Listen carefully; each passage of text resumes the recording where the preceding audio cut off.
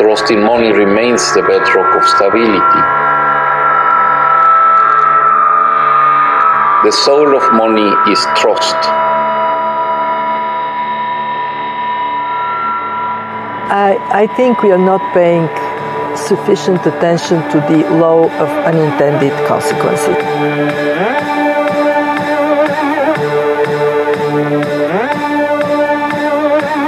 In the immortal words of the Doors, the time to hesitate is through.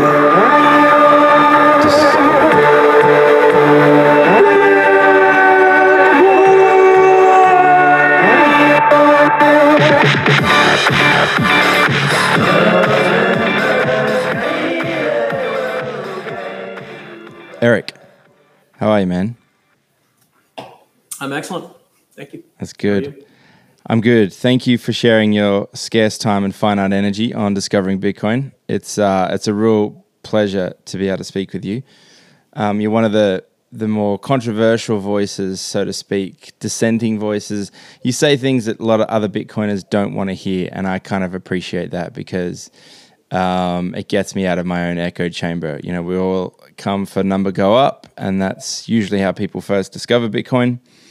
But the deeper down this rabbit hole you get, inevitably, I think if you're working hard enough, you'll get to crypto economics, your book and your thoughts, some of your talks, etc. And not that I necessarily wanted to unpack any of that stuff on this pod. It's not necessarily about that. We can pull on threads. But what I'm most curious to know is, how did you discover Bitcoin? Bitcoin specifically, I discovered through a Forbes magazine article by Andy Greenberg, who not too long after that went to write for Wired and then wrote a couple books, and I think he's still at Wired. The article was on the Silk Road. I think it was a cover article, and my wife had brought it home. For some reason, we didn't have a subscription. She never bought it. I don't know why, but she brought it home and slapped it on the coffee table. And I was in the process of winding down my third startup company, and I picked it up and read it, and I got it right away. So there's some background that would explain that, but I got it right away. I went to the white paper, read it. I started looking at software, and very shortly thereafter, I started working on it, and have been ever since. Was it on the cover of the magazine, or was it inside? I believe so. I think it was a Silk Road expose. It was before Silk Road had been busted, and I don't remember what the cover looked like, but I think probably a camel or something. Right. Yeah. Yeah. So it's an interesting side note. I met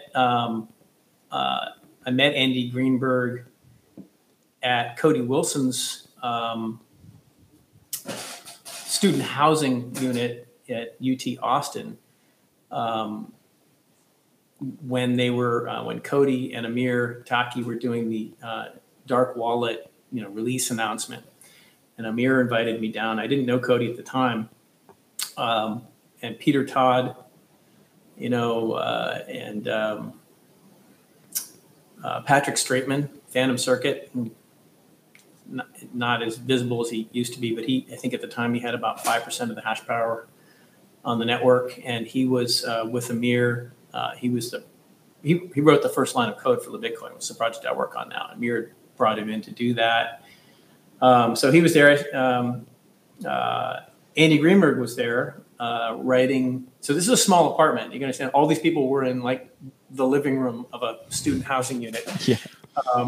And Andy was there working on a story about Cody and Amir, and there were some college kids, maybe 2 or 3 of them, that were doing a video documentary on Cody that were in the unit, and it was just such an interesting group. And I don't mind describing this meeting because we all ended up on a podcast that afternoon or the next day in at the I don't know, it's called Libertarian Bookstore or something in Austin. It's underneath like a Bank of America, so we all chimed in on this podcast. And I didn't know Andy Greenberg at the time, but he had just written a book, and I think I read it. Yeah, I read it. I had already read it by that time.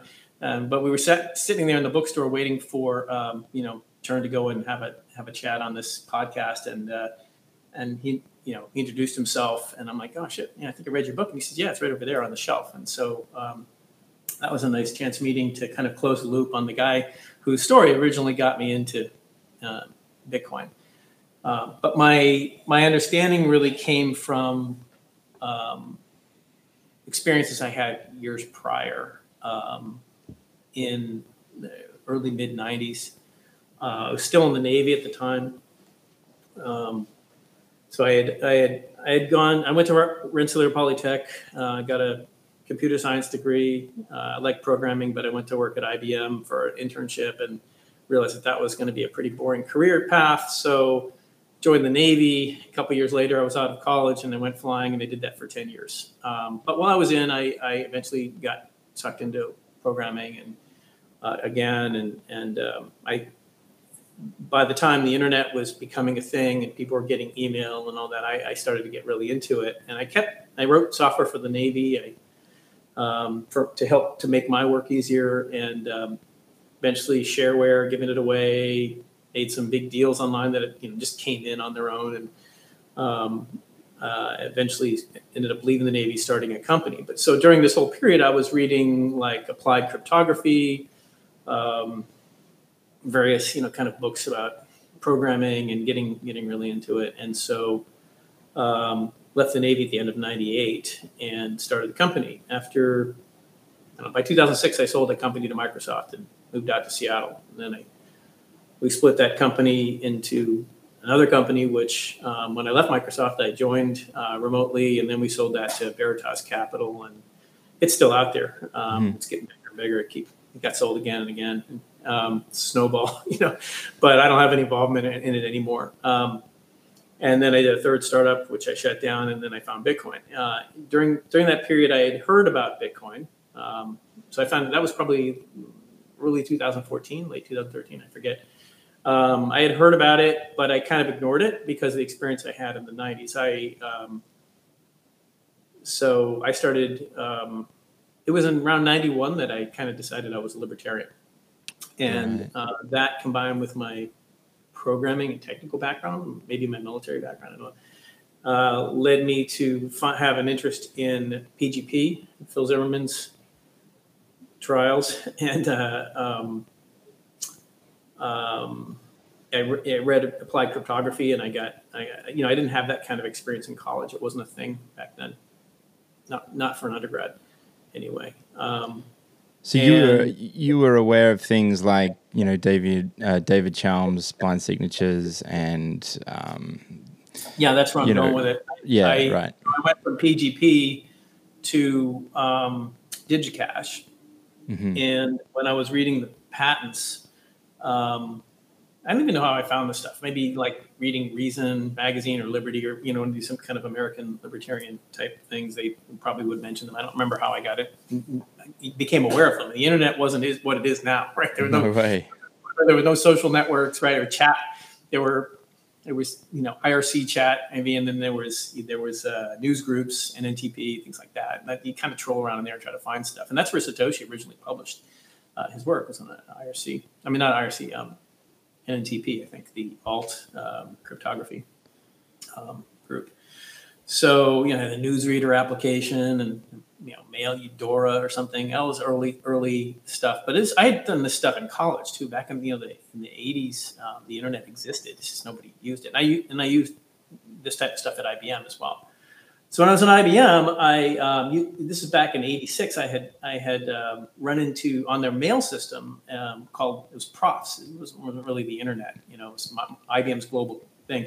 A guy named Eric Voskuil, he had my name, and working for the company in Amsterdam. It's a Dutch name, so I pinged him. I don't think I got a response. I can't remember. But then I'm reading the DigiCash patents or Chom's patents, and I find a guy named Eric Voskuil on the patent, and also the company was incorporated in Amsterdam. So is it the same guy? I don't know. I was very curious, so I contacted them, and again, this is early internet days, like people had email, but it wasn't extremely common. And, you know, I'm not surprised I didn't get a response back, and that was that, right? I just sent an email to the company. And so I had another chance encounter while I was in the Navy. I was with a guy whose sister was an investment banker. There was another pilot in my squadron. His sister was an investment banker in Manhattan, and had some experience with Chom's cash raises. And I heard some interesting stories about that, which I shouldn't, you know, go any further on. But I had some understanding of what was going on, what the problems were, the technology. You know, I wouldn't call it deep, but I had enough background that I was like, okay, that makes sense. And this isn't you know, working because it's got this fatal flaw, which is not just technical centralization, but, you know, David Chom at the center of the thing, who really wasn't going to let it go. So years go by, you know, so I'm kind of ignoring Bitcoin while it's starting up, you know, unfortunately, because I'm like, you know, these things came and went over the years in between, right? They just come, these stories about a new digital cash attempt, and I'd be like, yeah, I went through that phase, right? And so I read this road thing, not because of digital cash or Bitcoin, because of the marketplace idea, and it was related to what I was doing on my third startup, which was a kind of an electronic marketplace. So that's why I found it interesting. And when I saw the Bitcoin stuff in it, I was like, that's interesting. And then that's why as soon as I read the paper, I had a pretty decent understanding of what was going on and what problem there was and what problem was being solved. So I got excited about it. I got really excited about it. Then I at the time I had been doing a lot of development again. I had lots of languages, but I went and I looked. So I was current. Like, I've been coding a lot for years, for about 3 years after I left Microsoft. I didn't code 2 years at Microsoft, and then for like 8 years before that, I coded in C++ mostly. Right. And so I went and looked at the code, and I couldn't make heads or tails of it. It was just nonsense to me, and I was like, "What is going on?" Right? This is the Bitcoin code. What kind of 5-year-old wrote this code? And sorry, Satoshi, but. So I was looking around for something else. I'm like, oh, there's got to be something better than this, right? And so it was kind of frustrating, but I found LibBitcoin, and it made a lot more sense to me. It's still it's kind of inherently confusing, but but it it made a lot more sense to me. I found some other stuff too that was not C++, and then as I got to understand the nature of the problem, I really felt that if I was going to invest time in this, it had to be C++. It's not going to be any other language, right? Just because of the nature of the problem. And we can go into that later. But I basically looked at LibBitcoin. I said, well, who is this guy running this thing? And I pulled up some YouTube videos with Amir in them. I was like, oh, he's a real character. I like this guy. And so this is like leading up to that meeting in the apartment sort of thing. No, this is way before that. You hadn't met Amir yet. This is a couple years before that. So this is this was right after I read the Forbes article. This only took like a week for me to go through all this stuff. And so I sent Amir a note. I'm like, I want to meet. If I'm going to invest years, I know how long this kind of stuff takes. I'm 9 years in now. I know how long this takes to do things that are significant. And I'm like, if I'm going to invest the time in this, I'm going to know who I'm dealing with, right? He started this thing, and so I sent him a note, no response. Sent him another no response. I'm like, gosh, shit, And so I'm just trolling through the old mailing list for LibBitcoin, and I see a post from a fraternity brother of mine, from the guy I know from college, right? And I'm like, what the hell's he doing on here? And he had been a grad student. He was a few years older than me. He was a PhD computer science student at when I knew him in college, and I was an undergrad. But he happened to be living in Seattle, where I was. So I'm like, dude. So we go and have lunch, and I talk to him. I say, can you get me an intro with Amir? It's like, how do you even know about this stuff? He's like, oh, Amir used a bunch of my software he used some software that he had written, some Python twister or something. This friend of mine had written it, and Amir had used it before Bitcoin even existed. So they knew each other before Bitcoin. It was something to do with his online gambling system. And so, sure enough, yeah, he got me an intro with Amir. Amir responded, and he said, "Yeah, come on out." So he was living in Califu, which was this kind of squatter. You can't call it squatter, but somebody had, Eric Durant, I think is the guy's name, had bought this space or rented this space for a bunch of kind of squatter like people to live and do stuff. Okay. It's like a big industrial concrete thing up in north of Barcelona, like an hour on the train. Like not a commune, but something akin to. Not a commune, but something akin to. It had this kind of very commune-y, squattery type feel to it, but it was paid for space. You know? Yeah.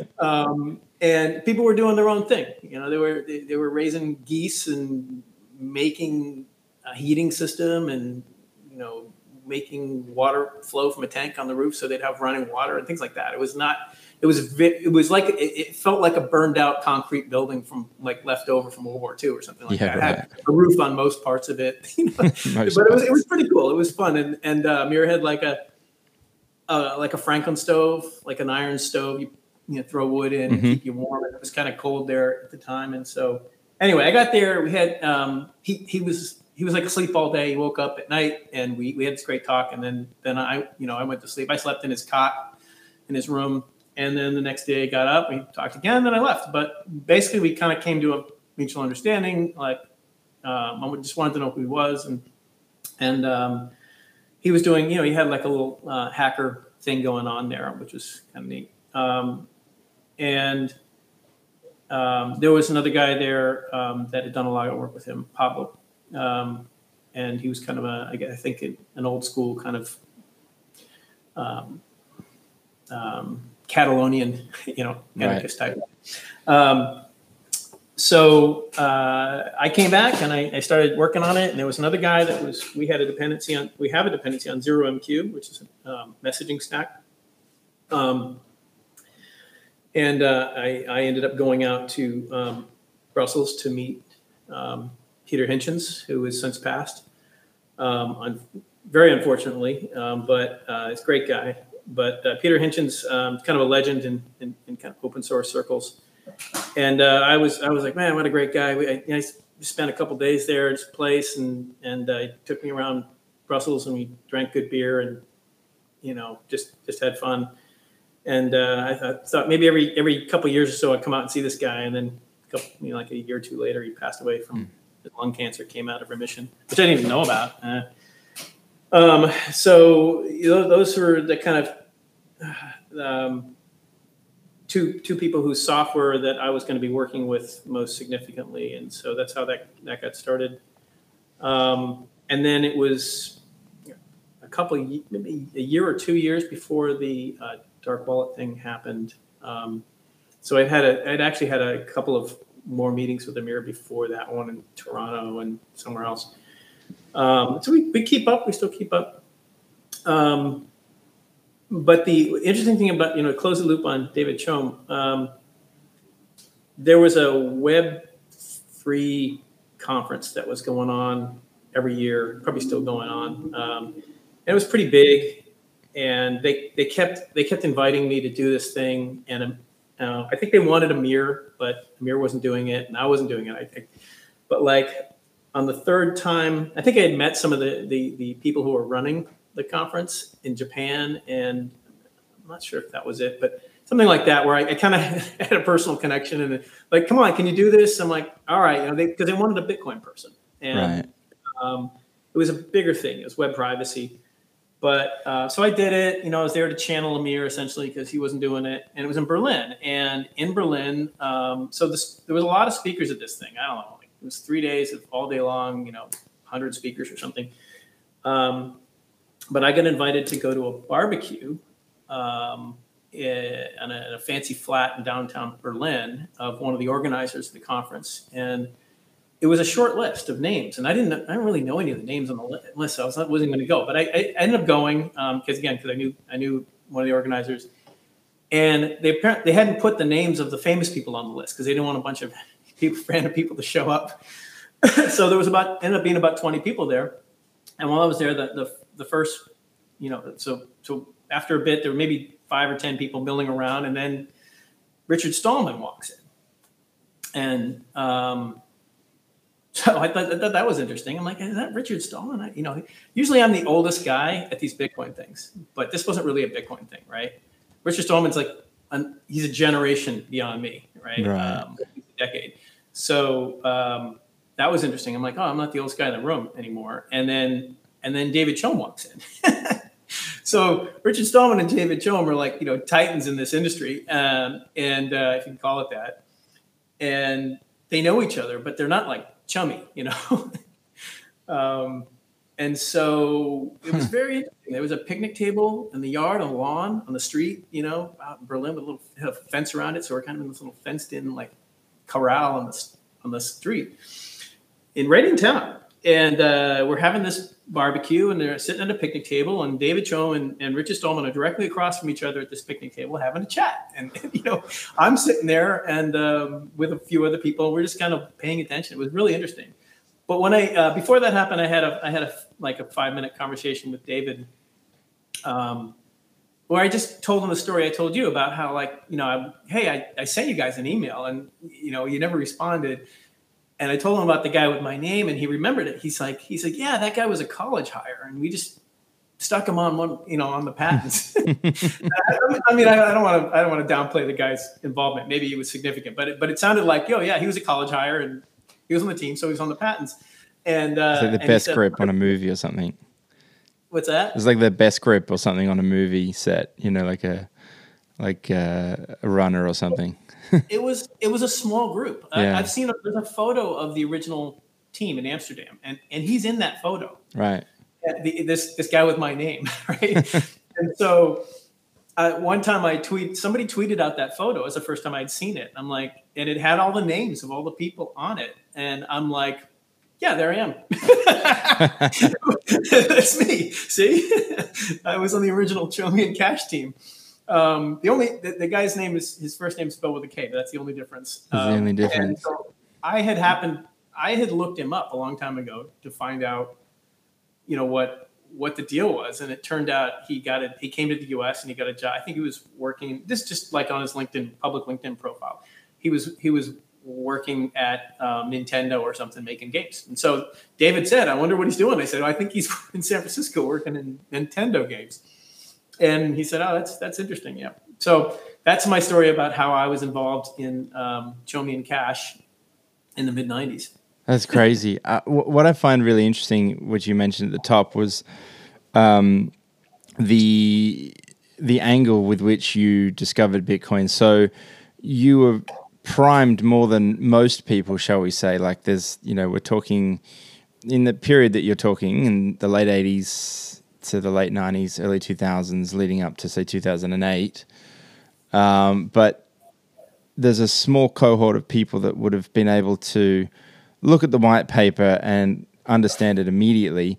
Yeah. But because you'd had all of these other touch points with regards to some sort of digital cash, whether it's BitGold or DigiCash or any of these sorts of things, eCash, you start to become a little fatigued and dismissive of them. And then, so these are effectively like prehistoric touch points to Bitcoin, because Bitcoin obviously doesn't exist at this point. And then even once Bitcoin was up and running, you still weren't too impressed by it, shall we say, or maybe you hadn't bothered to take the time.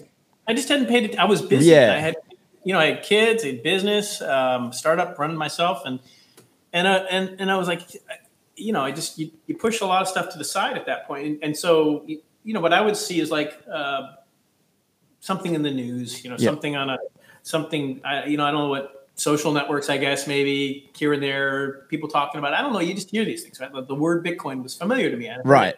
But I just really didn't pay any attention to it. And it wasn't until that Silk Road article that I read, because it just happened to be sitting on my desk, that I did. And you're right. Like if that chance encounter with the concept of Bitcoin had happened, 5 years earlier, right at the beginning, I would have got it. I would have Without a doubt. I guess what I'm saying is even you needed to frame up an angle, have a touch point that was relevant to you in that moment, in that time, just like anybody else.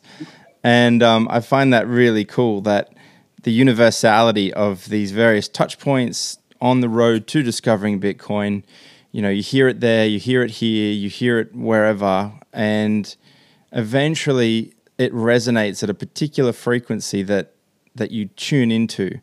And yours just happened to be coinciding with the startup that you were beginning with respect to some sort of marketplace, and how Bitcoin with the Silk Road, this marketplace, and then all of a sudden the frequency was right for you to tune into it. I just find that fascinating that even, you know, like a cypherpunk from the early days still needed, just like anybody else, various touch points. The advantage that you had was that you could then go to the white paper, read it, and be like, shit, that probably will work. Whereas for someone like me, I'm a dumbass, so I'd hear about Bitcoin, number go up tech, which is like the vast majority of folk on this pod, and then we do our due diligence, I suppose. I mean, most people do. I did. I read the right paper and had no clue what it was talking about, other than, okay, I've sort of ticked that box. I've read the white paper and I've got it saved on my computer, and I can refer back to it as required. But as far as a technical understanding, no way, no chance. So I needed touch points, and a lot of other people needed touch points, and even you needed touch points to ultimately discover Bitcoin, which I think's really cool, you know? Yeah, the most confusing thing technically for me with respect to Bitcoin initially was script. You know, you take a quick run through the thing, you read the white paper. There's not a lot of talk about script in the white paper. But I'm like, what's the point of this? like I'm just thinking of money, right? Like, why is there a programming language inside this thing? Right? It was super confusing for a little bit till I finally got my head around. Okay, I see what we're doing. Right? We're conditionally committing these transfers and making it more than just money. Mm-hmm.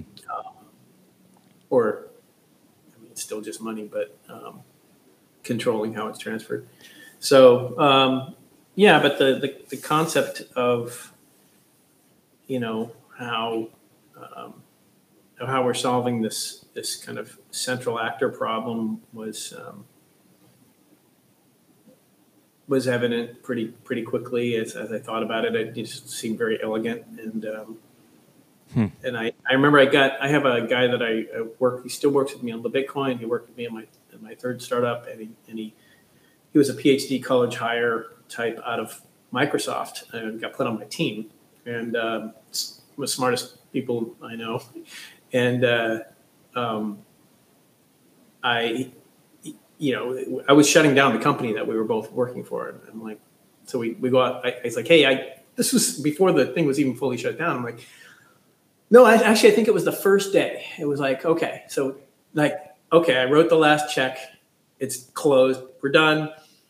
Hey, let's go have a coffee. I want to talk to you about this Bitcoin thing. Right? So we did. And I said, what do you think? You want to work on it? He said, sure. And we've been working on it ever since. Cool. So that's been nice. I've been able to raise money for people to work on the Bitcoin. He's currently working under a grant from a third party right now, which is really nice. And I've got a couple others as well that contribute. Have been full time, aren't right now, but I worked for a year with him on a project to make a hardware wallet. This was before Trezor was even released, but I decided I didn't want to do that. Like what I wanted to build was too expensive for the market to want to pay for, and it was interesting. I had another fraternity brother living in Seattle who was my generation and a year older, I think. And he was an electrical engineer, and he'd started a company making custom electronics for different people. And so his company had made like the Nike Fuel Band, and these. They've done everything from like DNA sequencing to payment system. They did the Disney wristband things that everybody uses, the door and all that.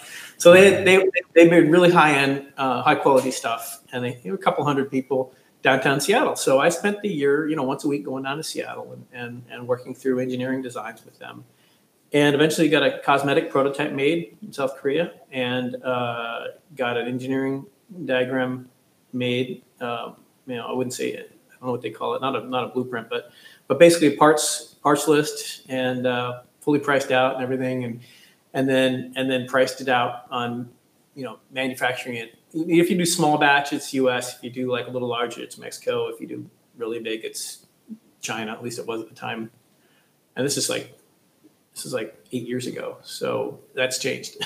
But I just looked at it like the volume I'd have to buy to make this, I'd have to commit to make this affordable. Right.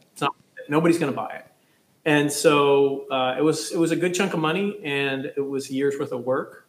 But I literally had a cosmetic prototype. I have a thing I can touch, and I literally put it on the shelf. So I'm gonna put this idea on the shelf for quite a while. And I'm going to just keep working on the Bitcoin, which was the software stack behind what we were building. Mm-hmm. And I'm still doing that. So I helped Amir get, I think, the second release out. By the time we did the third release, I think that was right. He never quite finished it, and he ended up going to Rojava, part of Kurdistan, I guess. To fight against ISIS. Actually, that was not his plan. His plan was to talk them, the new state, into using Bitcoin as their money. It's a fascinating story. He didn't tell me he was going, but I knew where he was going just based on the fact that he said he was going to be gone for a while. And yeah, he popped up a while later. So he spent a year with a gun in his hand fighting until he learned the language. So he speaks Kurdish now, and he speaks Esperanto. The guy's good with languages.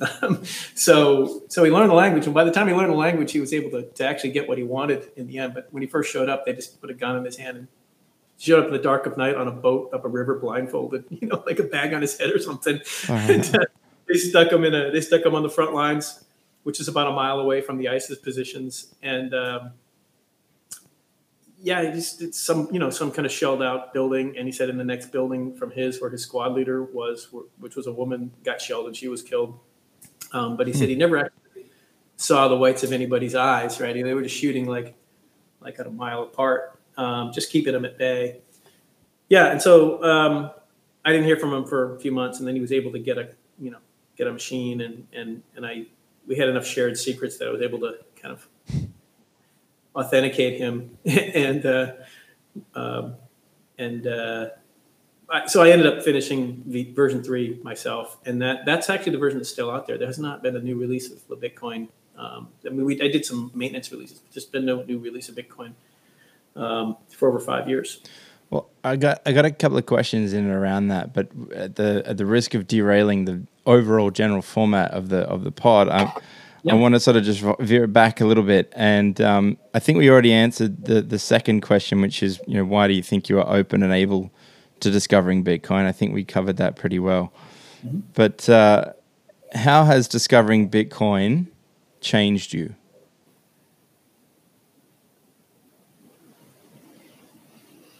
It hasn't. I don't think it has. Yeah. Love it. It doesn't. I'm older than most people that you encounter in this space, but philosophically, politically, financially, I'm just pretty well established before I found Bitcoin. Mm-hmm. I mean, I was retired. I mean, I left that.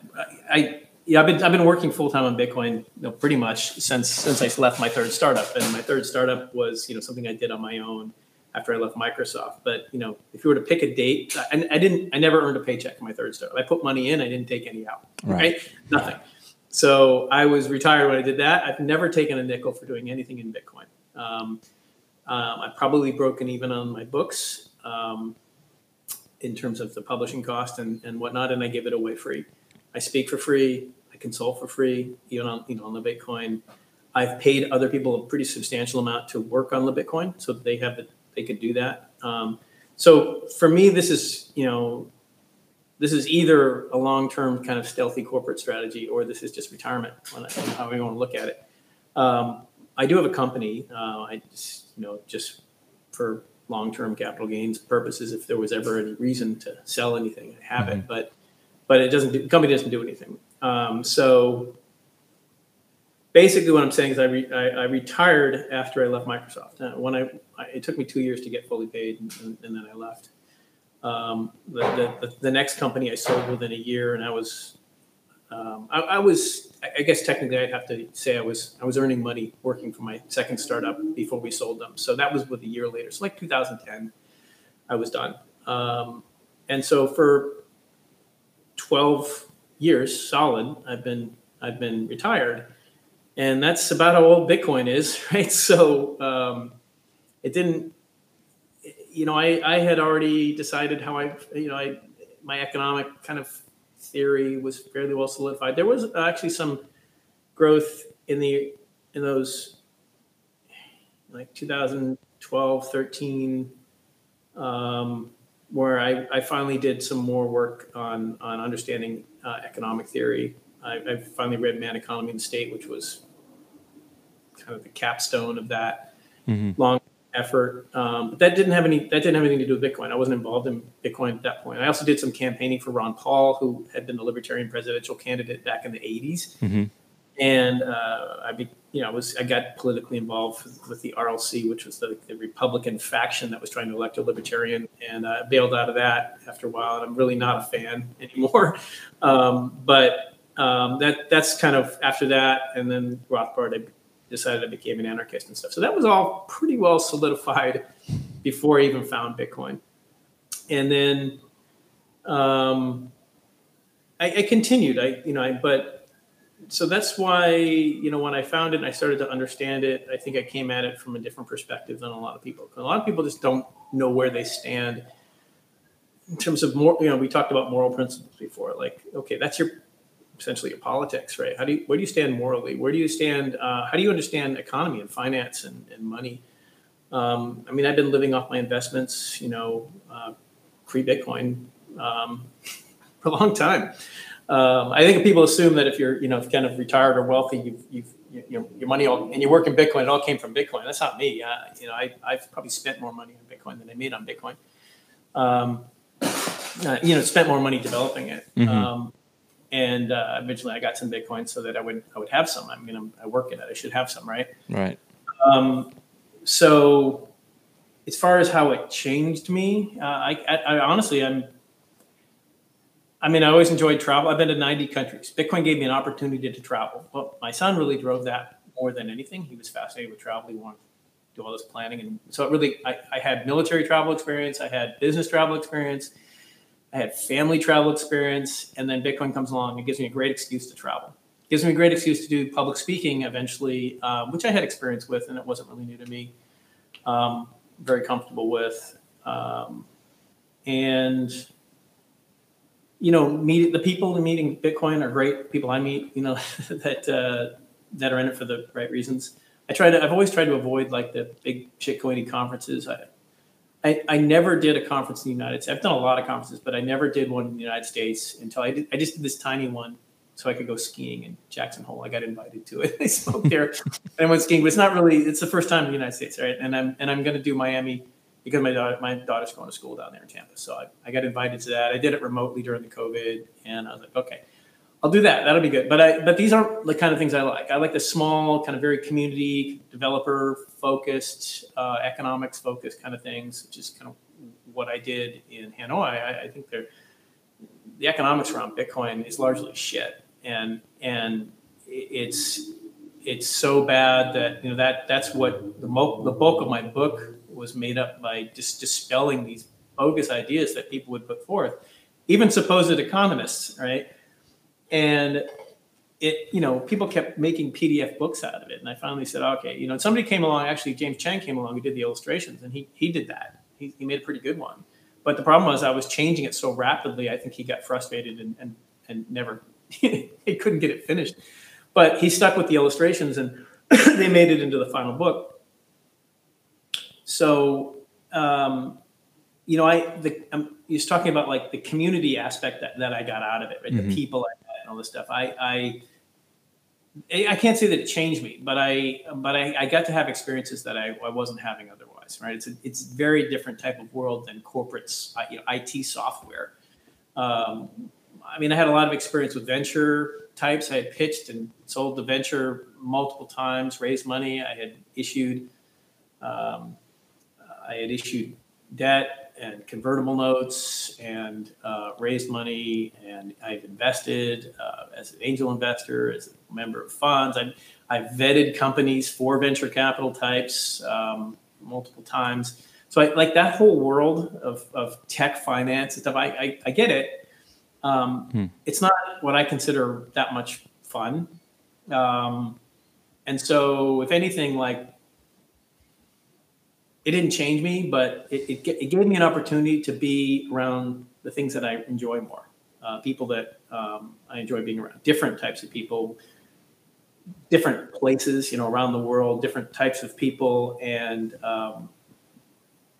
people with a similar kind of core mindset around individual liberty and a kind of adverse to statism. So that, you know, it was, but to me, I look at it's more like an opportunity. I don't think it really changed, you know, me.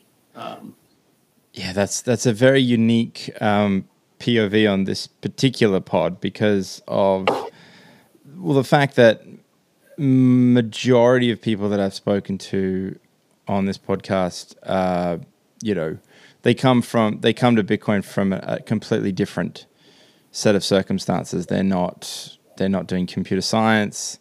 I mean, we had Nifty on, and she's a software engineer down in Texas.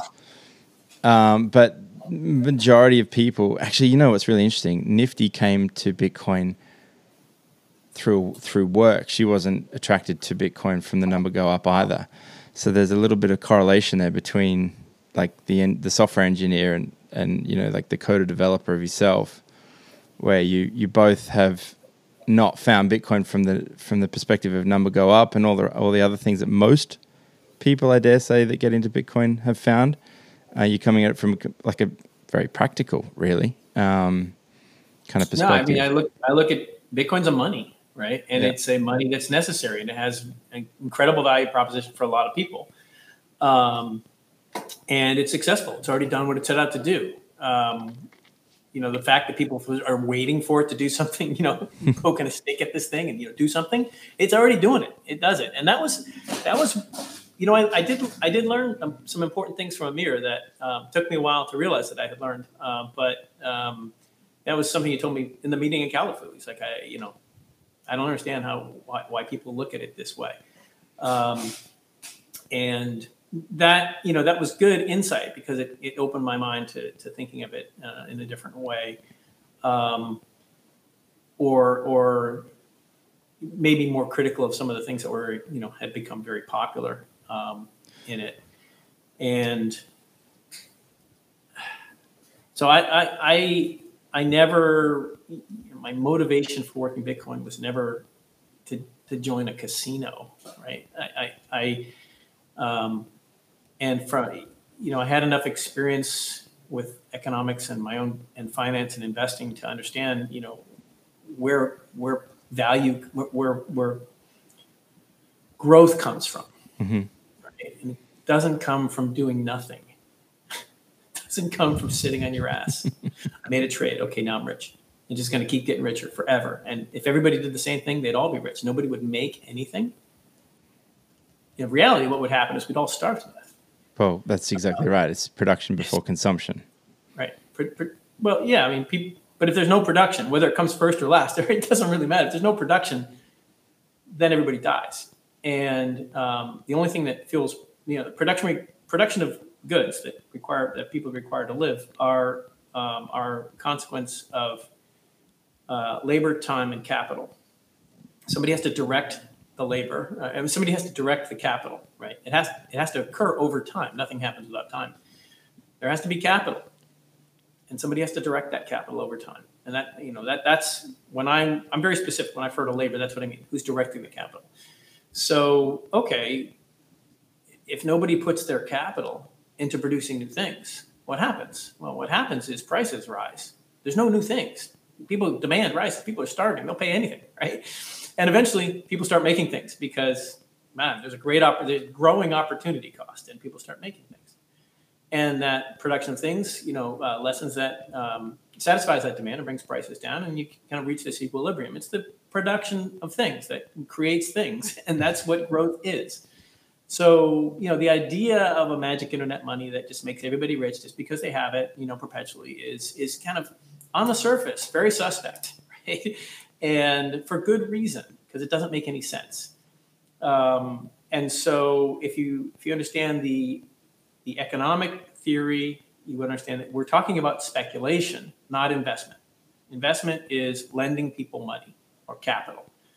And one thing that people immediately misunderstand or have a misapprehension about is that equity and debt investments are both lending. You're giving someone your capital to produce something and give you the returns. That return is called interest. Whether it's in lending or equity lending, those are regulatory distinctions. And Rothbard will tell you that. It's right in his book, very explicit.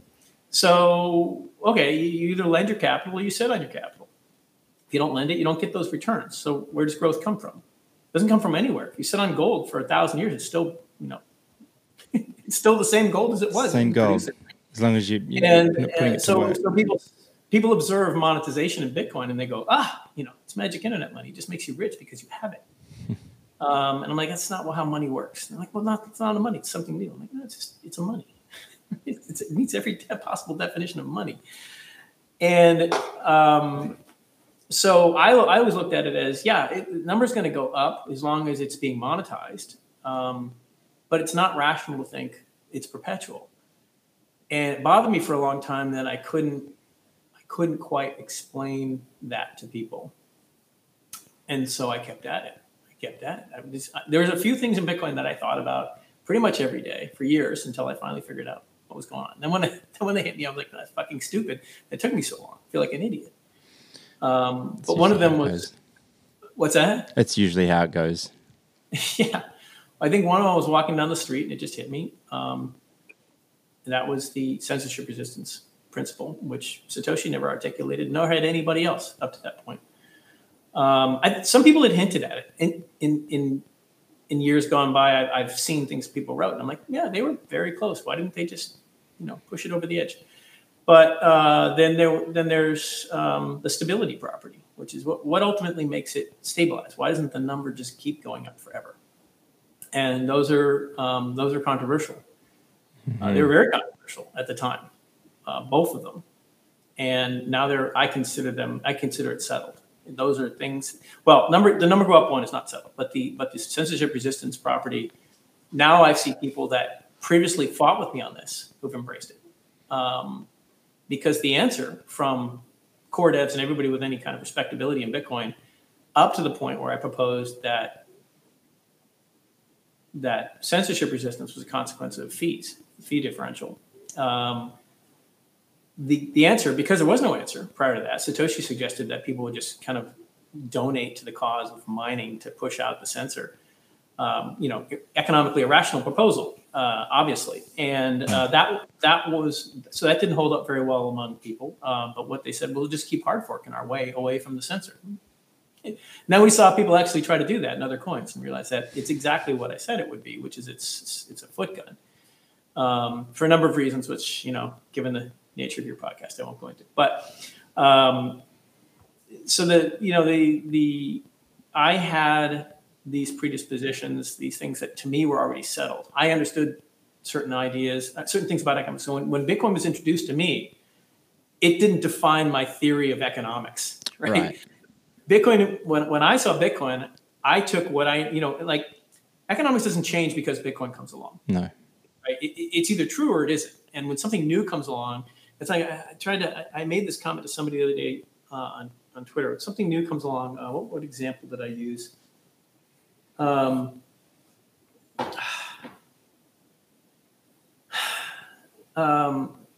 the airplane is invented and the things are flying in the air, does physics change?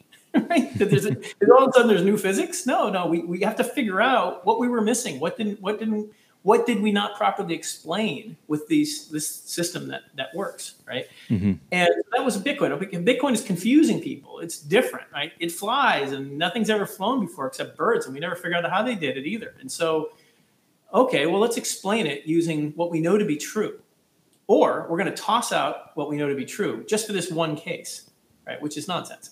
So that's what I did. I set up. This is why it was bothering me. I didn't have clear explanations for a couple of things in Bitcoin that people were really religious about. And they didn't have explanations for either. They were just religious about them. And so over time, I just, because I came to it with this different perspective, I came to different conclusions. And one great example is the idea of supply. It is very hard to find somebody in the Bitcoin community who understands what the word supply means.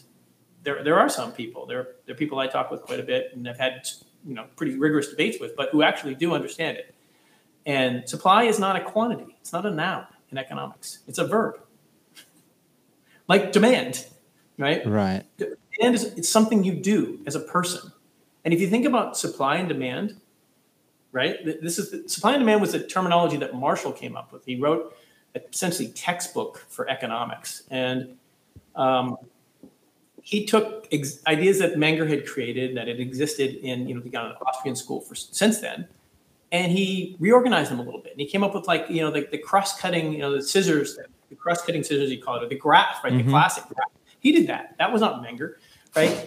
Marshall didn't invent anything new. He just reorganized these concepts a little bit. And one of the things he did was he took demand and demand, right? Two people demanding each other's stuff, verbs, and he turned them into supply and demand.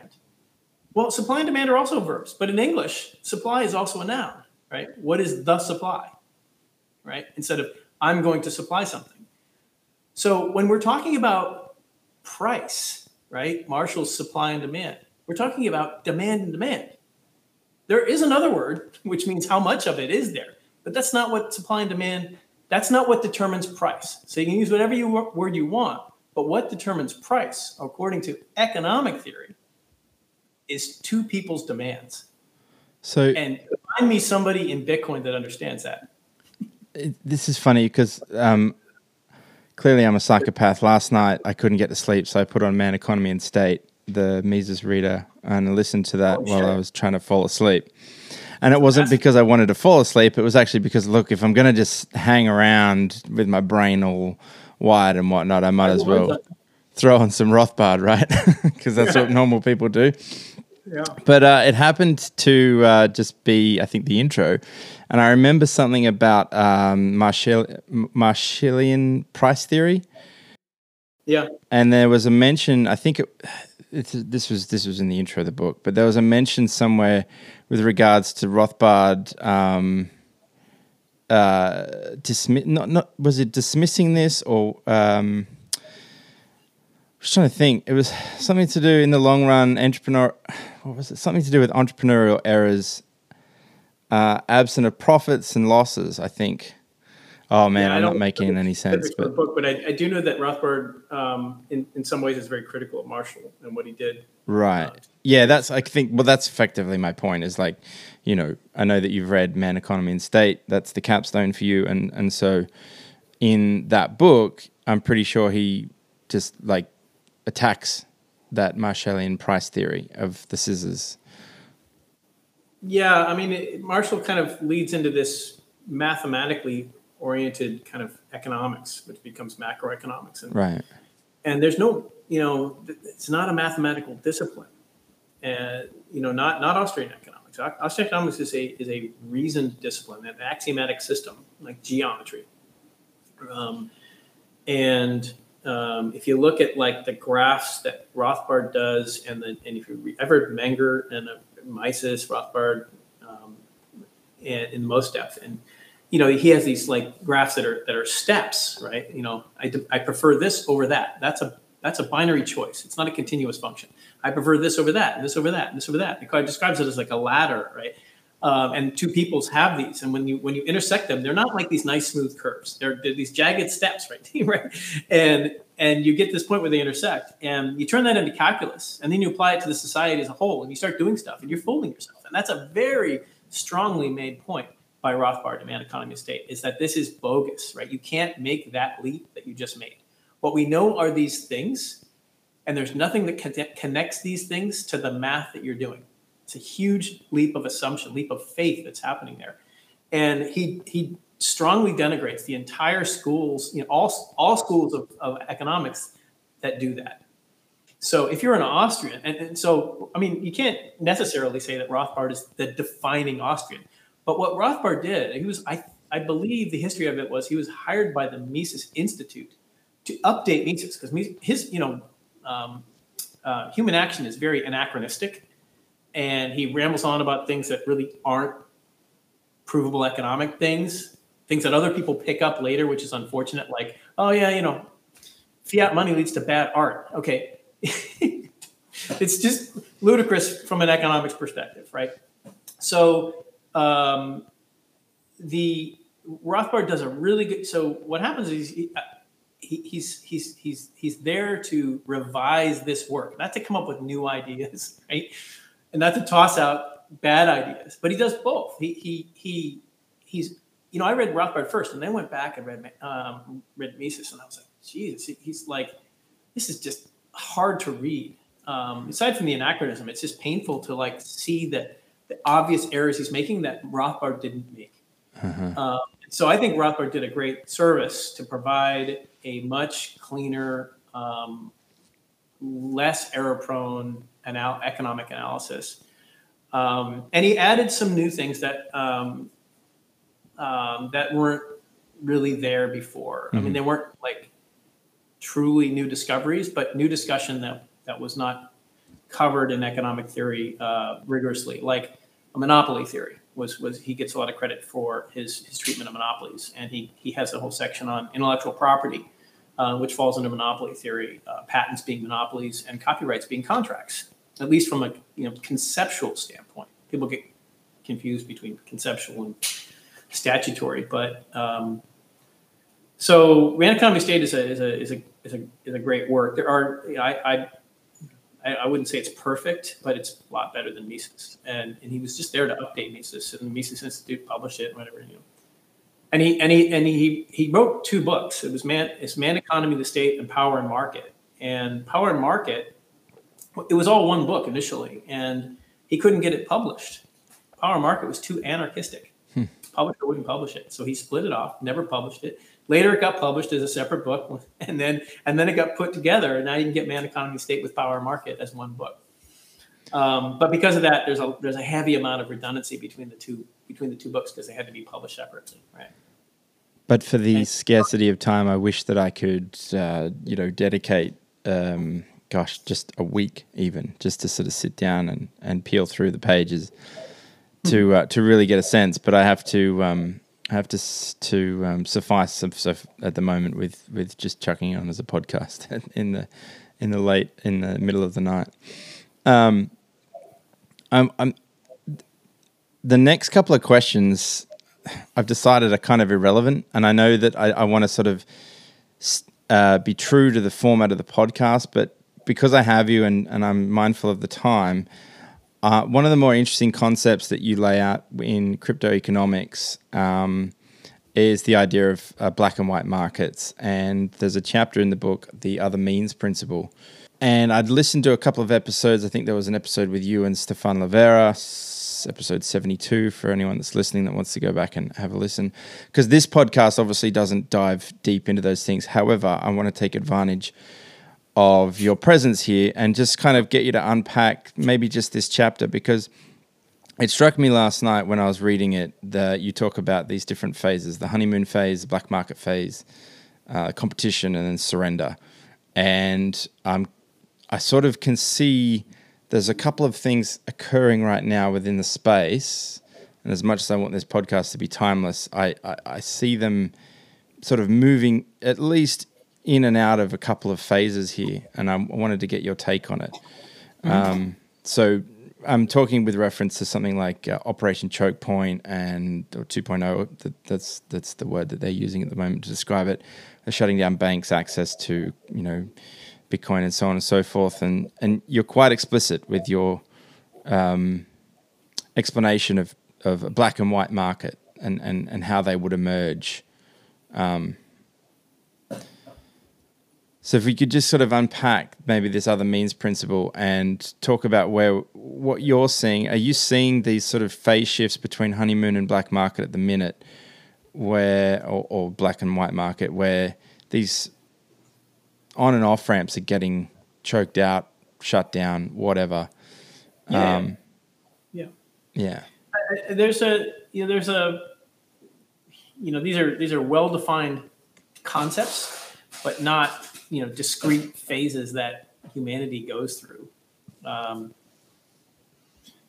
These are, in other words, it's not all one, then all the other.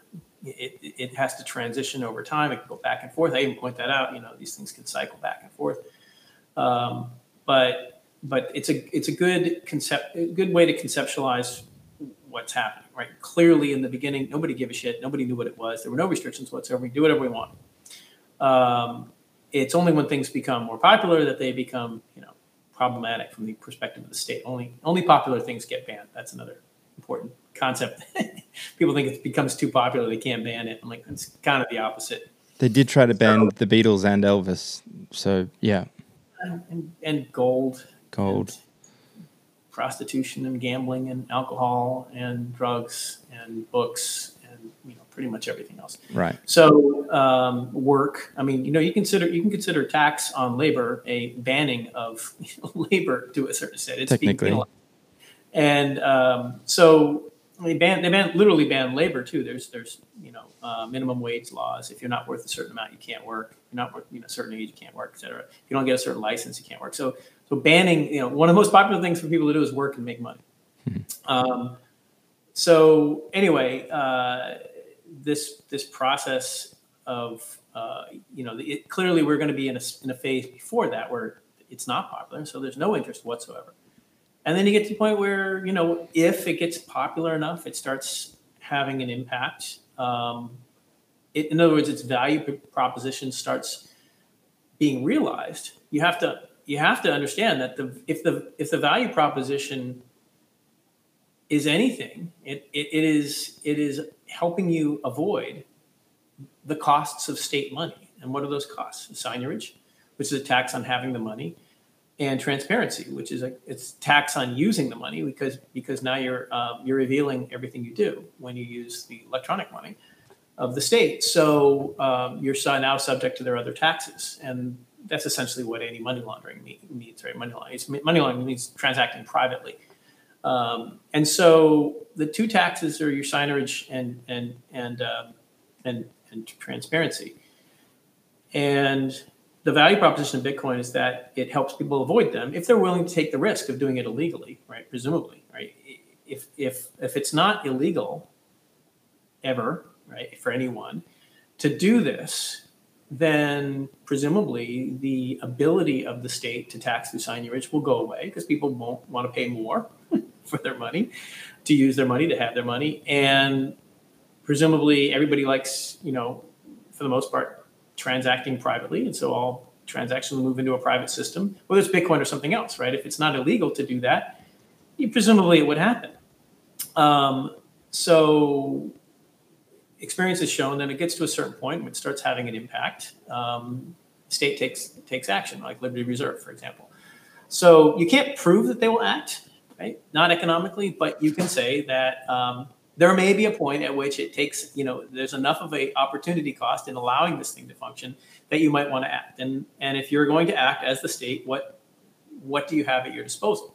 You have the law, right? You pass a law, and it's not hard to pass a law to control people using Bitcoin. And anybody that sees themselves as a law-abiding citizen in that jurisdiction is no longer doing what they didn't want them to do. There's no censorship resistance. And so it's not like it has to happen all at the same time, all over the world, all 100% completely banned, right? What we're seeing is these things slow. That's not how law and states work. Take a look at how the drug war became an all-out war on people, right? It was incremental. It was slow. It took a lot of different steps, right? But it got there, and it was never total either.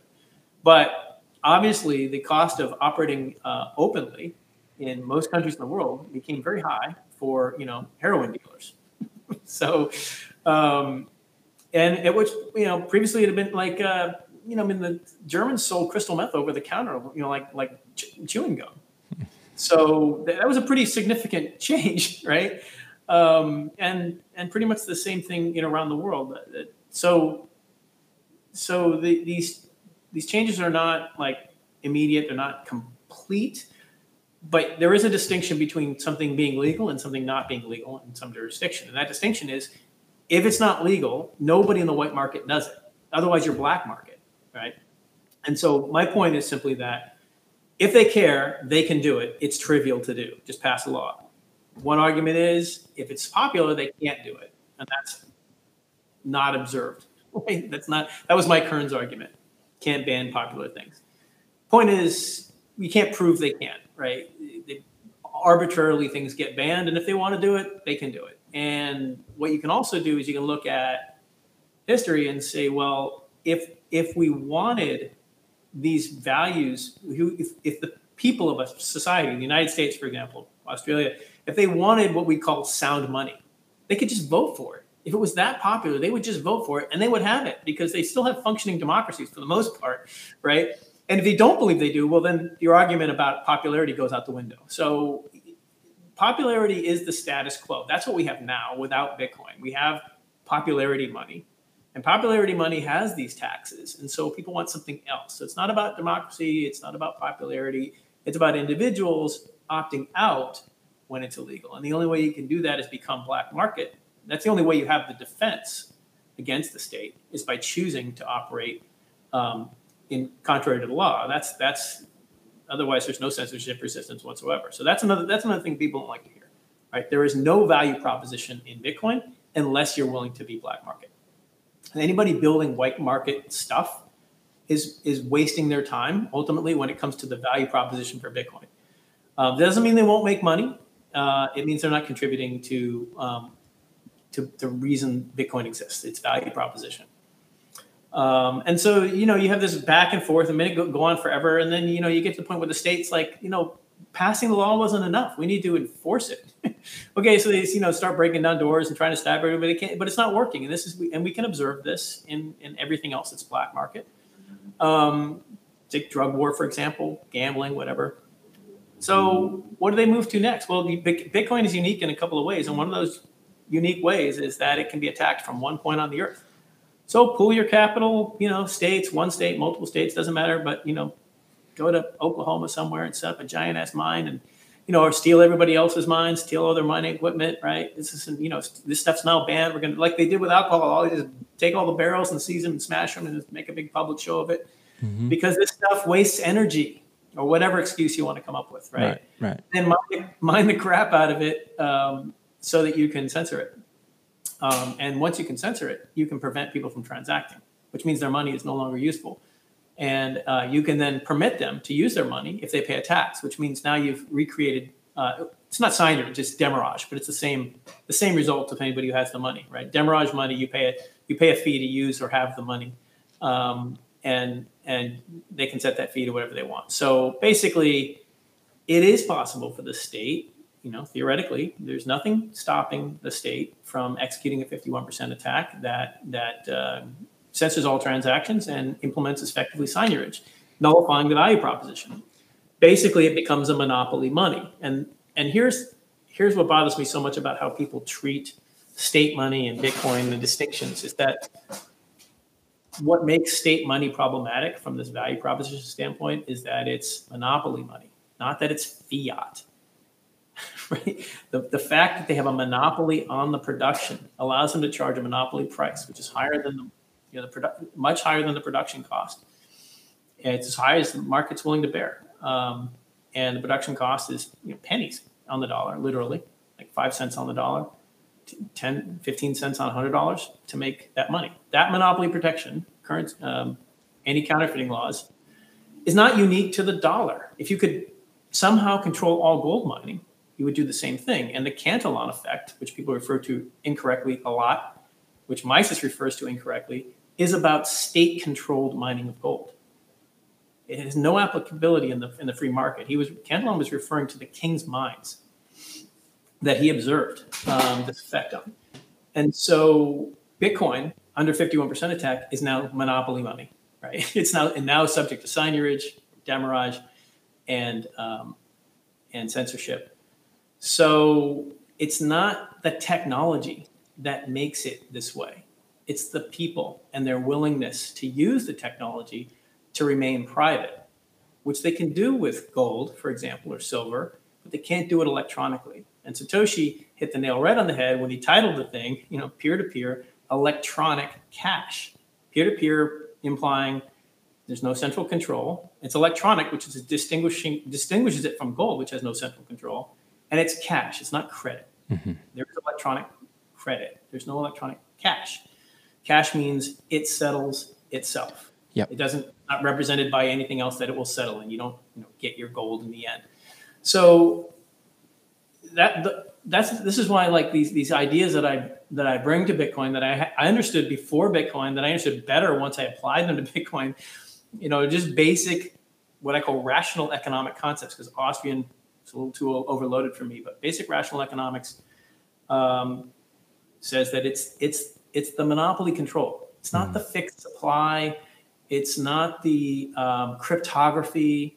It's not any of that stuff. It's the fact that this tool gives us the ability to try to avoid that monopoly control, but it's also subject to a monopoly control that nothing else is. That at one place on the earth, imagine if there was only one gold mine in the earth and everybody used gold for money. That's kind of like Bitcoin. There's only one. Imagine one mine with 90% of the hash power, or 56% of the hash power, whatever. That's the only mine that matters. So that's the hazard with Bitcoin. Is the 51% attack, is that so? Because I often thought about this. They talk about costs and it becomes cost prohibitive. I think the higher the hash rate goes up, and that's not. Well, that's my point. Sorry, as a state, you could just print ex nihilo. You could fund it all as much as you like, or you could, as you pointed out, steal it. You just seize it. Take possession of it and then consolidate it and enact a 51% attack. As I started to say, I think the premise is wrong. It's not like this is rising costs to a 51% attack. Right. That conflates two different attacks, right? And this is why I'm actually careful in the book not to use the term 51% attack for a censorship scenario. Right. So when I use the word attack, again, I'm using my moral principle. The moral principle is that if you're going to use the word attack, you're implying a theft, a moral crime, right? So a 51% attack is it's like a Finney attack, right? It's just different percentage. There's everything from a Finney attack up to a 51% attack. There's other types of attacks in between, but it has to do with what hash rate you need to achieve the attack. And the idea of an attack is I bought something with Bitcoin. I got myself a new Lambo with my Bitcoin, and then I reverse the transaction. I keep the Bitcoin, right? How do I do that? I do that with a 51% attack. That's an attack to steal money. So a 51% attack, when we're talking about censorship, I call. So first of all, every miner censors, if you define censoring loosely, which means and I do in my book, it's like, it just means subjective confirmation. Like I subjectively decide I don't blindly look at these things. I make a decision. I'm choosing this one over that one. And there's no objective way to do it. Not really, right? Like it would take days to computationally determine what was the most financially beneficial set of transactions to confirm.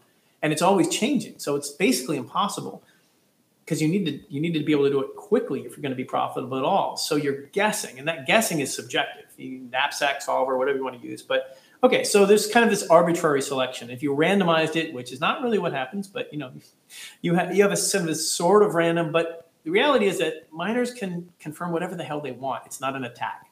It's not an attack for they have to kind of arbitrarily choose in the first place. So if a miner decides I'm only taking transactions that start with 3, Okay. That's fine. That'll work out, right? And I'm not taking any transactions where I don't know the person transacting. That's also fine. That's censorship. Miner can do that. Other people can take them, no problem, right? So it works out. It even works out when a miner has 90% of the hash power, right? They just as long as somebody's mining the other transactions, they eventually get confirmed. And that miner, as long as they're building on other miners' blocks, no problem.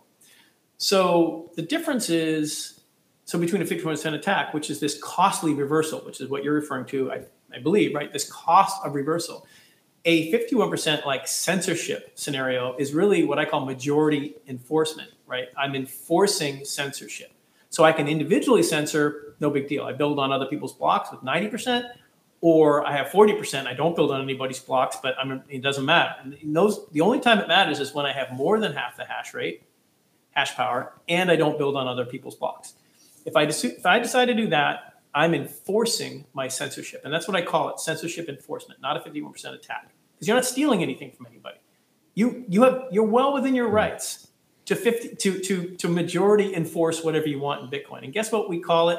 Guess what we do every time we change the rule set in Bitcoin? We call it a soft fork. And why do we have miners enforce it? Because otherwise it doesn't work. Because otherwise we split the chain.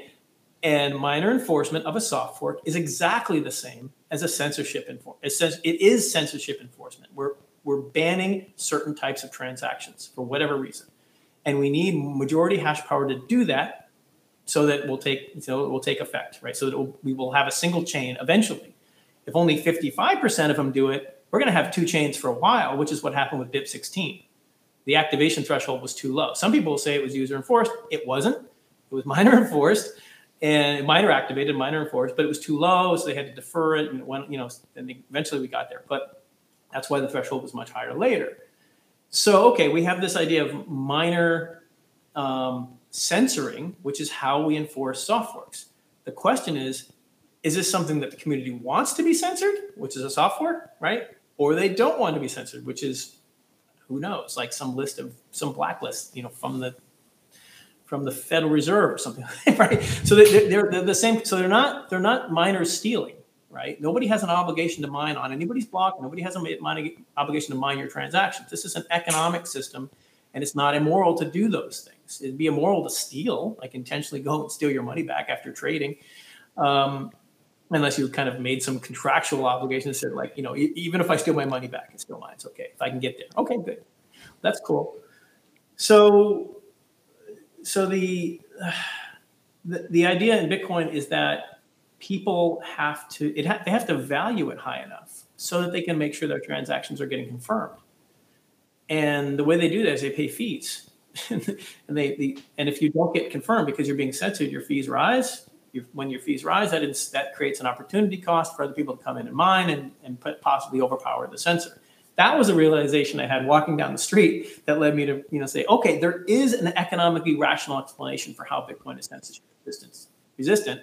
And by the way, it doesn't apply at all to proof of stake coins, and it doesn't apply at all to the block reward. To the block subsidy. It only applies to fees, and it only is measured by the fee difference, not the absolute amount of fees, but the difference between the black market fee rate and the banned transaction fee rate and the non-banned transaction fee rate. So once that rises to one rises above the other, then you've got a cost to maintain your attack because you're not taking those fees, and hash power is presumably coming in to take it. So you've got to subsidize your attack. That costs taxes. You can do that. So who wins? Who knows? That's where we end up in stage 4, right? Somebody surrenders because it can get costly if you're losing for any material period of time, and so you cycle back and forth. And I think that we've seen that in altcoins, and I think it would be very naive to assume that can't happen in Bitcoin. And that's one of the problems I have with the cheerleaders in Bitcoin is they just assume it can't happen. Mm-hmm. It's nonsense. Of course it can happen. the cost isn't even that high. And so there were arguments that were around for, we could hard fork. Well, that argument's gone now. And very few people make that argument anymore. It's only the people that have been like looking at the early Andreas, videos and stuff. Like, people outgrew that. And I argued against that from the very beginning. I was like, this just doesn't make any sense, right?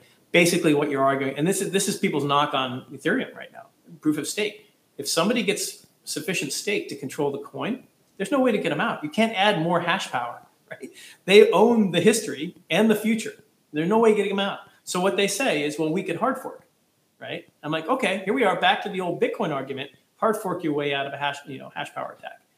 But Bitcoiners don't make that argument anymore because it's the same argument the Ethereum guys are making. It's ludicrous, right? Because what it means is we've just tossed out the entire invention of Bitcoin. Now we need some place to go to find what's the authoritative next block. Right? We're hard forking today. Here's the next block. Trust me on that. Right? And how do you know who's publishing this information? And then it starts happening regularly, which has happened in altcoins. You start regularly. Okay, so now you go. We call it proof of Twitter. That became the joke, right? It's proof of Twitter. And this happened with, like, I don't know, it was ABC or BSV or Cash, but it happened where they were like frequently posting block hashes to get people to update their nodes because they were failing, under attack. And so it doesn't work. You can't hard fork your way out of it. You got to buy your way out of it, and you don't know who's buying, who's selling. Right? It's anonymous. That's by design. You don't know who the good miners are. You don't know who the bad miners are. There are no good miners or bad miners. They're just people that want to do what they want to do. Even the state, right? So anyway, I'm soaking up a lot of your podcast time. No, this is brilliant. This is really, really cool stuff because, as I said at the top, I came to your work. I think I stopped and started reading crypto economics maybe 3 or 4 times before we kind of, you said, cool, I'll come on your pod. So I was incentivized to really put my head into it, and I think one of the reservations was that you hear echoes and murmurings around the traps within the space, and because it doesn't jive with the current thing, the narrative. And let's be frank, the Bitcoin space has its own narrative, and everyone likes to push it, a majority narrative. Yours is very critical of that. It's at quite a number of points, and so I guess it's kind of falling down the libertarian anarcho-capitalist rabbit hole too. Some of those concepts don't jive with your brain, and so you can either face up to them. How come all these economists are telling me something different, but when I go to Rothbard, he says that's all bullshit? Do you know what I mean? Well, face up to it and push through. Somebody doesn't understand something, right? Yeah, so part of being intellectually honest is to face those things and see if you can pull them apart, or you take what works, leave what doesn't. Yeah. And popularity is one of the poorest arguments. Nobody believes that. Everybody thinks this. I'm like, okay, well, nobody believed, what I just told you about hard forking in Bitcoin when I first started. That was the accepted solution. No question. You go to Bitcoin Dev and read the history on it, arguments with me. And now the accepted solution is what I'm telling, what I published. And okay, so what if I just said, okay, geez, everybody believes this. I should just believe this too. Mm-hmm. Right? If everybody did that, where would the theory that actually holds up actually come out? And where would the effort be put to develop new things that actually would work at some point? We wouldn't have Bitcoin by definition. Right. Oh yeah. If it's all about popularity, let's just do a campaign to get good money. And take it to a vote. Yeah, well, that's Libertarian Party stuff, right? Let's get elected. Let's do the Ron Paul thing. Let's audit the Fed. And that's silly. That's I don't even get me on those tangents. But Mises, there's a lot of, despite the fact that kind of Bitcoiners tend to associate Mises with the Austrian school. I don't know, maybe because he's Austrian, which is ridiculous, right? Menger was Austrian.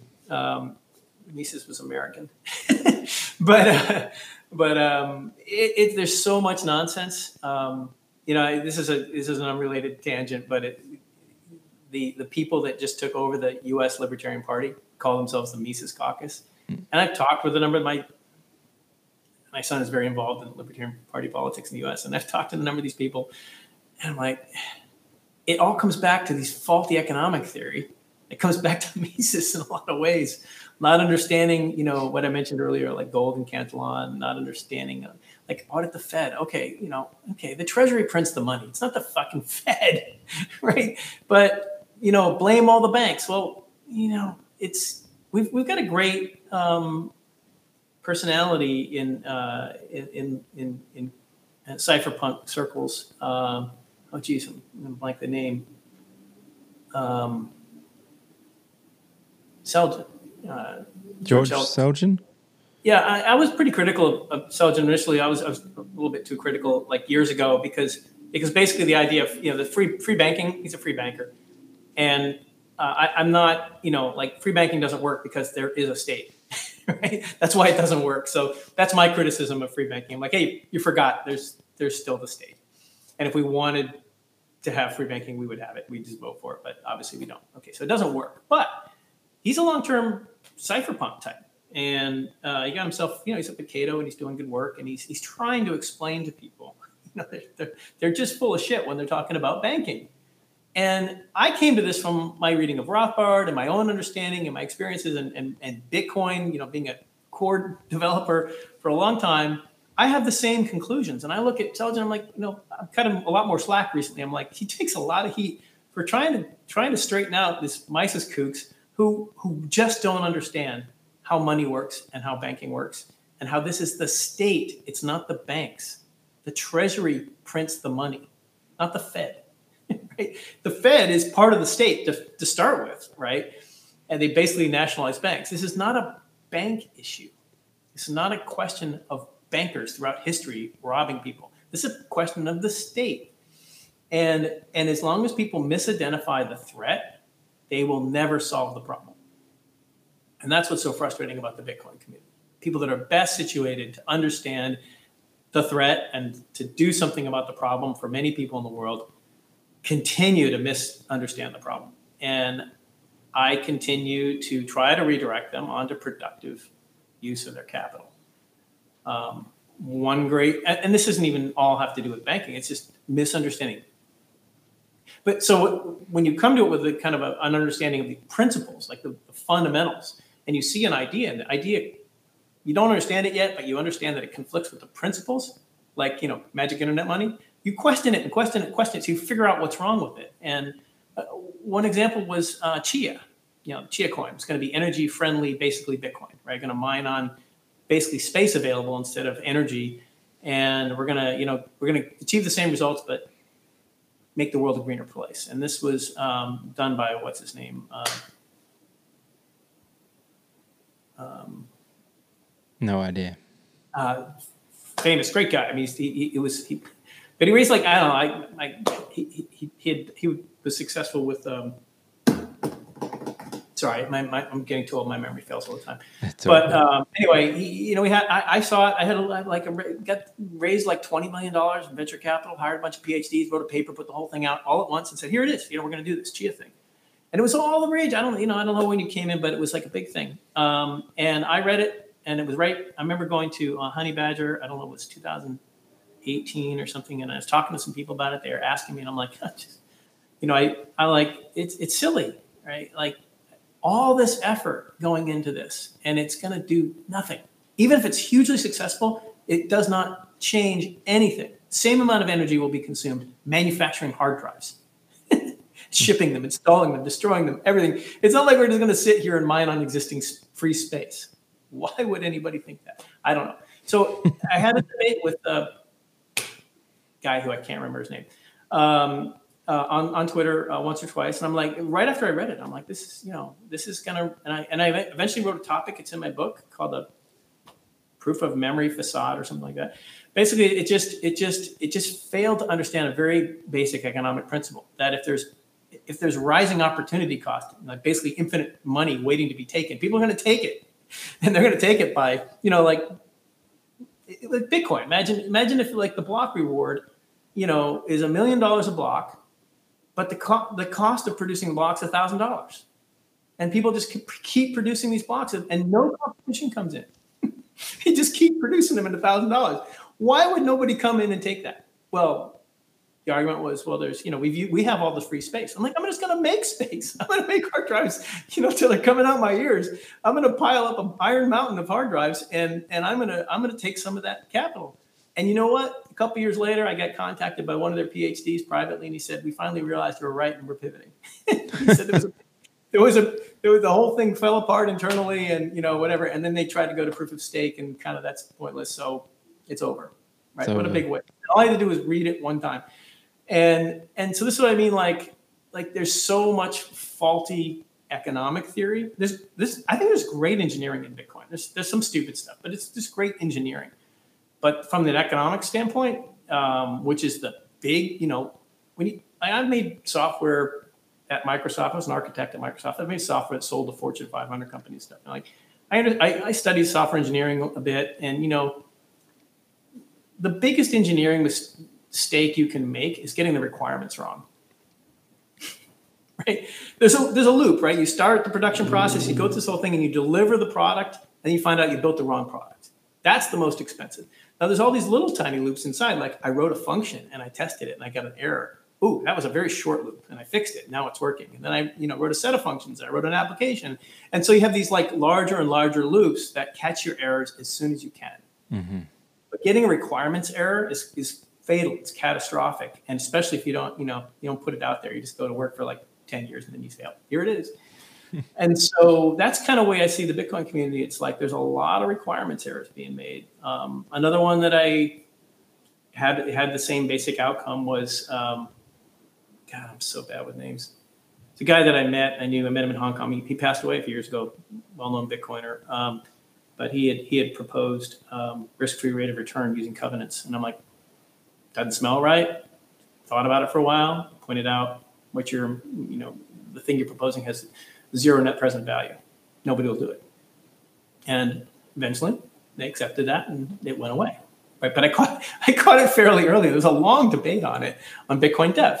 But one of the guys that had worked on it told me that. I didn't know what had happened. It just kind of disappeared. And it was like a year ago, I think. And memory shot me. I shouldn't name names anyway, but I ran into one of the guys that worked on it. He told me that's what happened. We listened and we were like, shit. And then, unfortunately, the guy passed away that like next year. And I felt kind of bad because this was like his thing he'd worked on right up until that point. I'm mindful of time, Eric, and I just, as I said, this has been a really cool conversation because we've kind of veered off the general format of these overarching questions and we pull on various threads. But because of your unique circumstances, it's been really cool to sort of veer off the beaten path, as it were.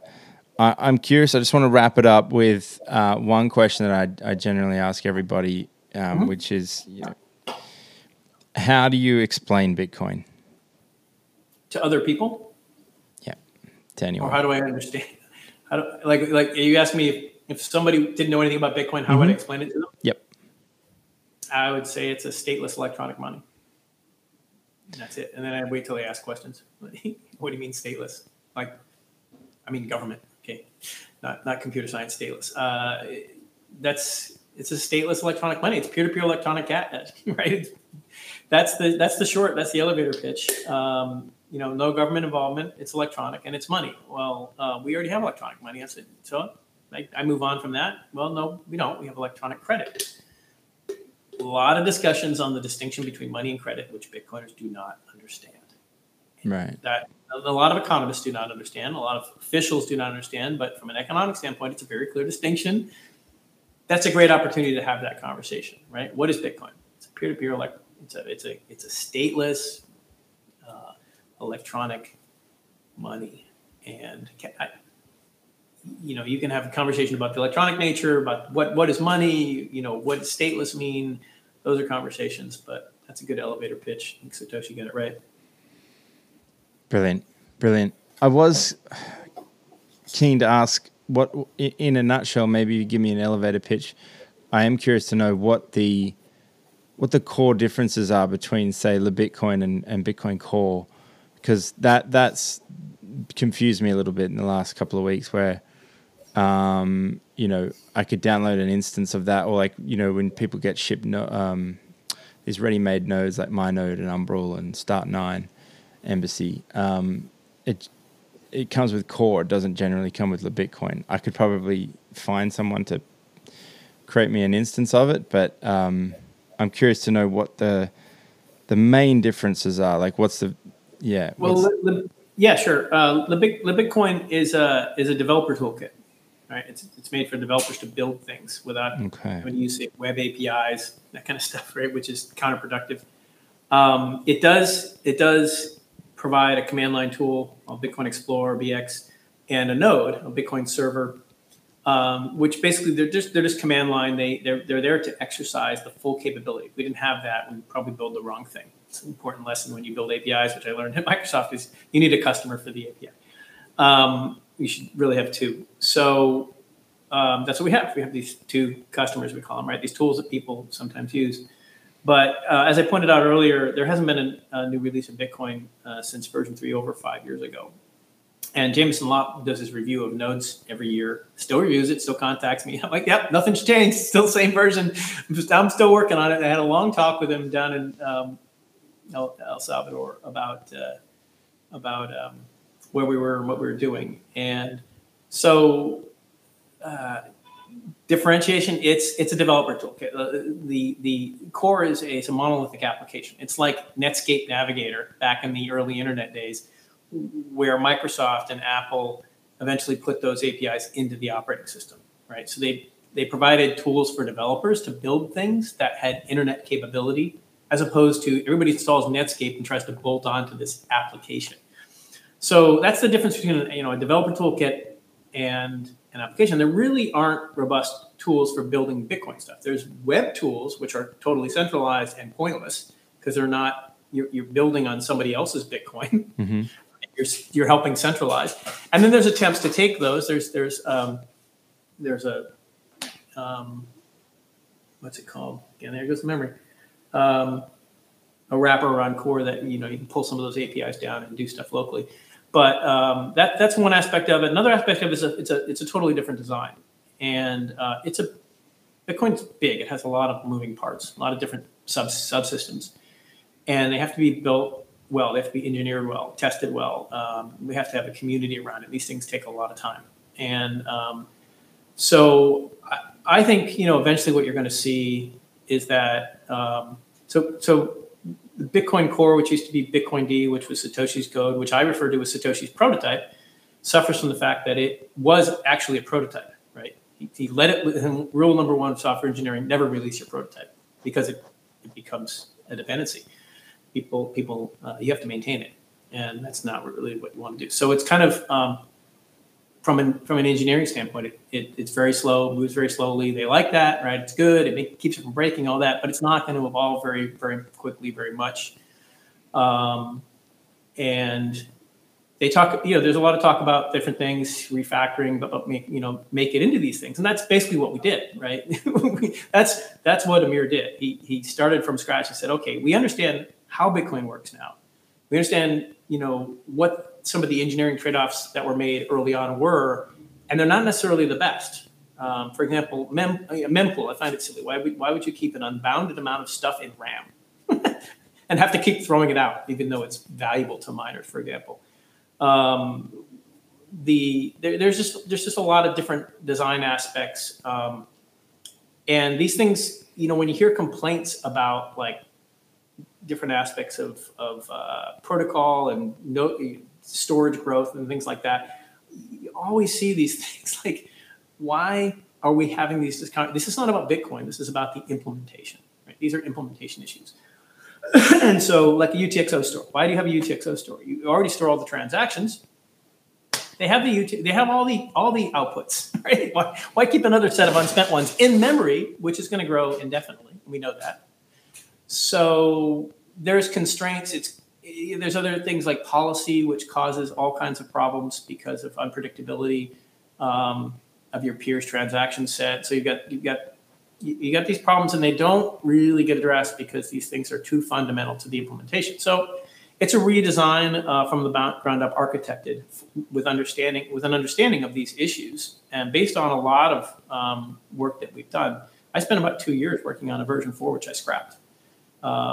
And then I started up about 2 years ago to do it again, using, that I considered that prototype work, using the learnings I got from that to go where I'm now.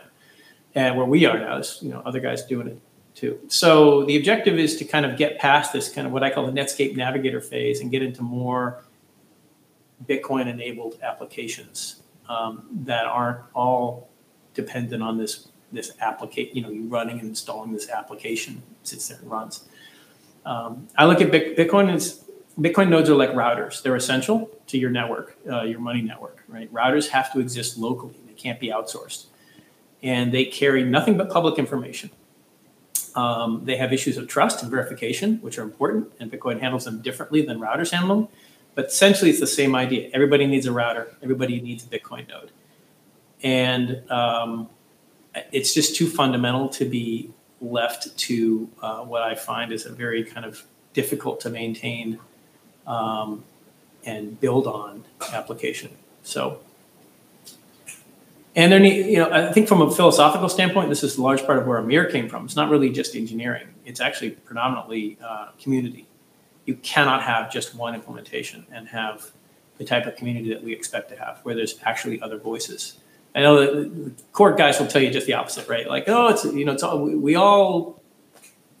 No, I often am the only one speaking out against something that everybody in that community wants to do. That's either that means I'm just fucking idiot, or who's been working on this stuff longer than most of them, or there are other voices out there that agree that won't say anything because they'll get shut out, and that's I know that's the case. Interesting. So we create another community of people who have other voices and expertise and can tell them to fuck off if they don't. I'm just going to put it in my code. You do whatever you want in your code, right? And so that is, I think, even more important than the fact that we're engineering something that might provide some advantages. Mm-hmm. Or we have another community that's independent. Optionality at all times. Yeah. Yeah. I mean, this started when the Bitcoin Foundation was driving Bitcoin Core. Before it was Bitcoin D, right? The Bitcoin Foundation was a corporate consortium which was paying the salaries of the people that were doing all the commits, or who had control over the commits and were doing most of the work. Gavin, Mike Kern. Mm-hmm. And Amir got shut out of that group. He got shut out of he was on the security mailing list. He was part of the kind of team. He developed the BIP system. He did a lot of important things for Bitcoin. And he was too much of a loose cannon, I think, and they just cut him out of the security loop. So he's like, he didn't like how decisions were being made behind closed doors. So he created the BIP system to open it up. And that legacy is Bitcoin, right? The legacy of open standards around Bitcoin comes from Amir, comes from Bitcoin as a consequence of the Bitcoin Foundation's stuff. And many of the things that he complained about have since been yanked out of, or in the process of being yanked out of Bitcoin Core, or recognized problems now. For example, BIP37, which was the Bloom filters, right? Insecure, problems with state management, not private, just bad engineering all around, and it's going away. And, like, yeah, we could have listened to us, or we could have had more of an open discussion about it. So that's what I mean. There's an advantage to having other voices out there. No, absolutely. This has been certainly an other voice on this particular podcast. I mean, you could easily paint it as a cheerleading podcast. It's not really. It's just more discussing with individuals their own experiences of discovering Bitcoin, which I think you brought an entirely new set. I wouldn't describe that as cheerleading. I wouldn't say it. Like, cheerleading is, you're giving people an opportunity to tell their story, right? And that's free. And I look at cheerleading as basically denial of things, so that you just promote everything's sunny all the time, right? They can't do this, they can't do that, or it's numbers always going up, and you can be positive about Bitcoin without being in denial and being a cheerleader. You can be positive, and I'm positive on Bitcoin. People think, some people come to the conclusion I'm negative on Bitcoin. Why the hell am I spent the last 9 years of my life working on it, right? It doesn't make any sense. So I am positive on Bitcoin, but I'm not, it's not my objective to make a bunch of lazy people rich. That's not what fucking Bitcoin is for, right? Bitcoin is to save lives of people who are, who are abused around the world. And that may become us at some point, but it's not us now. Right. That's another thing. It's, okay, yeah, we're paying the inflation tax. Okay, we're going to pay tax one way or another anyway.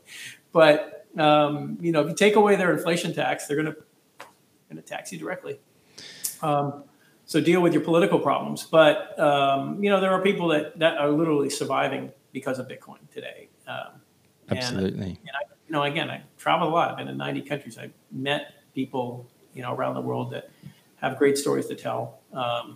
Zimbabwe, Venezuelans, I haven't been to North Korea yet, but I don't know how well it's working there. Anyway, sorry. No, I have no idea how it's operating in North Korea, or how it's going, if it is going at all. I doubt it is. It's no network. Bitcoin's not good money without a network, That 100%. Awesome conversation, Eric. As I said, I think this is one of the more nerve-wracking ones before we kick things off, and I think it was just because of some of those contrarian views. But the more I've watched some of your talks and dove into crypto economics and stuff, there's a lot of value to be extracted there, and a lot of food for thought. So I appreciate you spending scarce time and finite energy discussing your discovery of Bitcoin. And thank you, man. Yeah, I appreciate you having me on. Thank you.